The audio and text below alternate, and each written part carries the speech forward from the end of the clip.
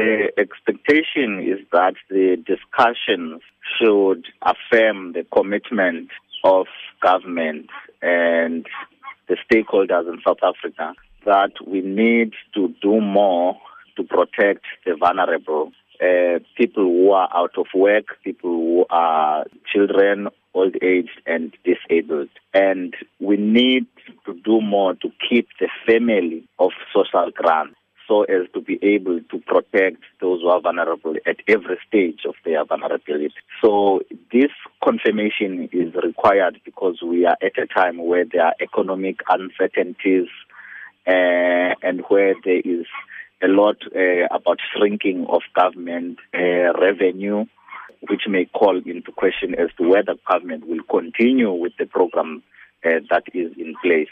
So the expectation is that we would need confirmation that there will be continuation. Do you feel what the government is doing now is enough or more needs to be done?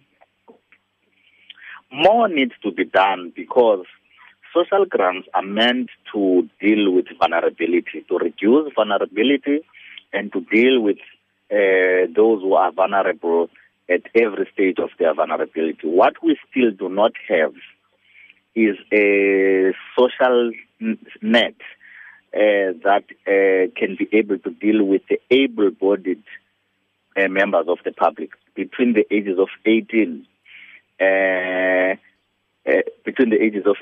59, who may find themselves vulnerable. For example, there is no basic income grant. There is no system to ensure that jobs that are made available, they reach people wherever they are. We still find that you need to travel to urban centers to get job opportunities. And even as you are in the urban centers, you still need to have money and resources to travel to places where you can submit your application, where you can find employment. And some people are just unable to connect with the job opportunities just because they do not have means to travel to where they can be connected with this. So we need a system that ensures that people who are skilled and jobs that are made available, they reach people where they are. Do you feel the pointers that are outlined in the discussion document do not speak to what you're saying now? They do speak to what we are saying, but there is still a question as to what is it that we prioritize. Do we prioritize the issue of how do we talk about the issue of national health insurance, where health services are going to be made universally available, without talking about the issue of comprehensive social security? So it's the question of which one comes first.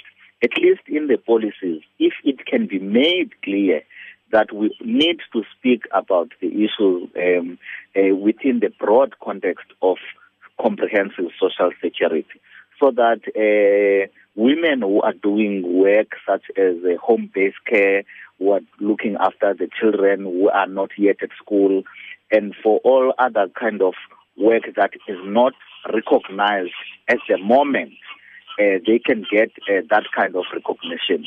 People in rural areas and in farms who are doing very, very valuable work which government is supposed to be taking care of need to be recognized in a way that will also ensure that they are part of a comprehensive social security.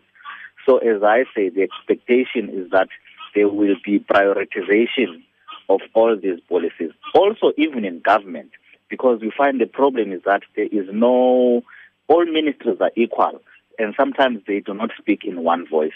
What the one ministry wants to do is watered down by what another ministry does. So there needs to be a hierarchy of ministries so as to be able to ensure that the center holds.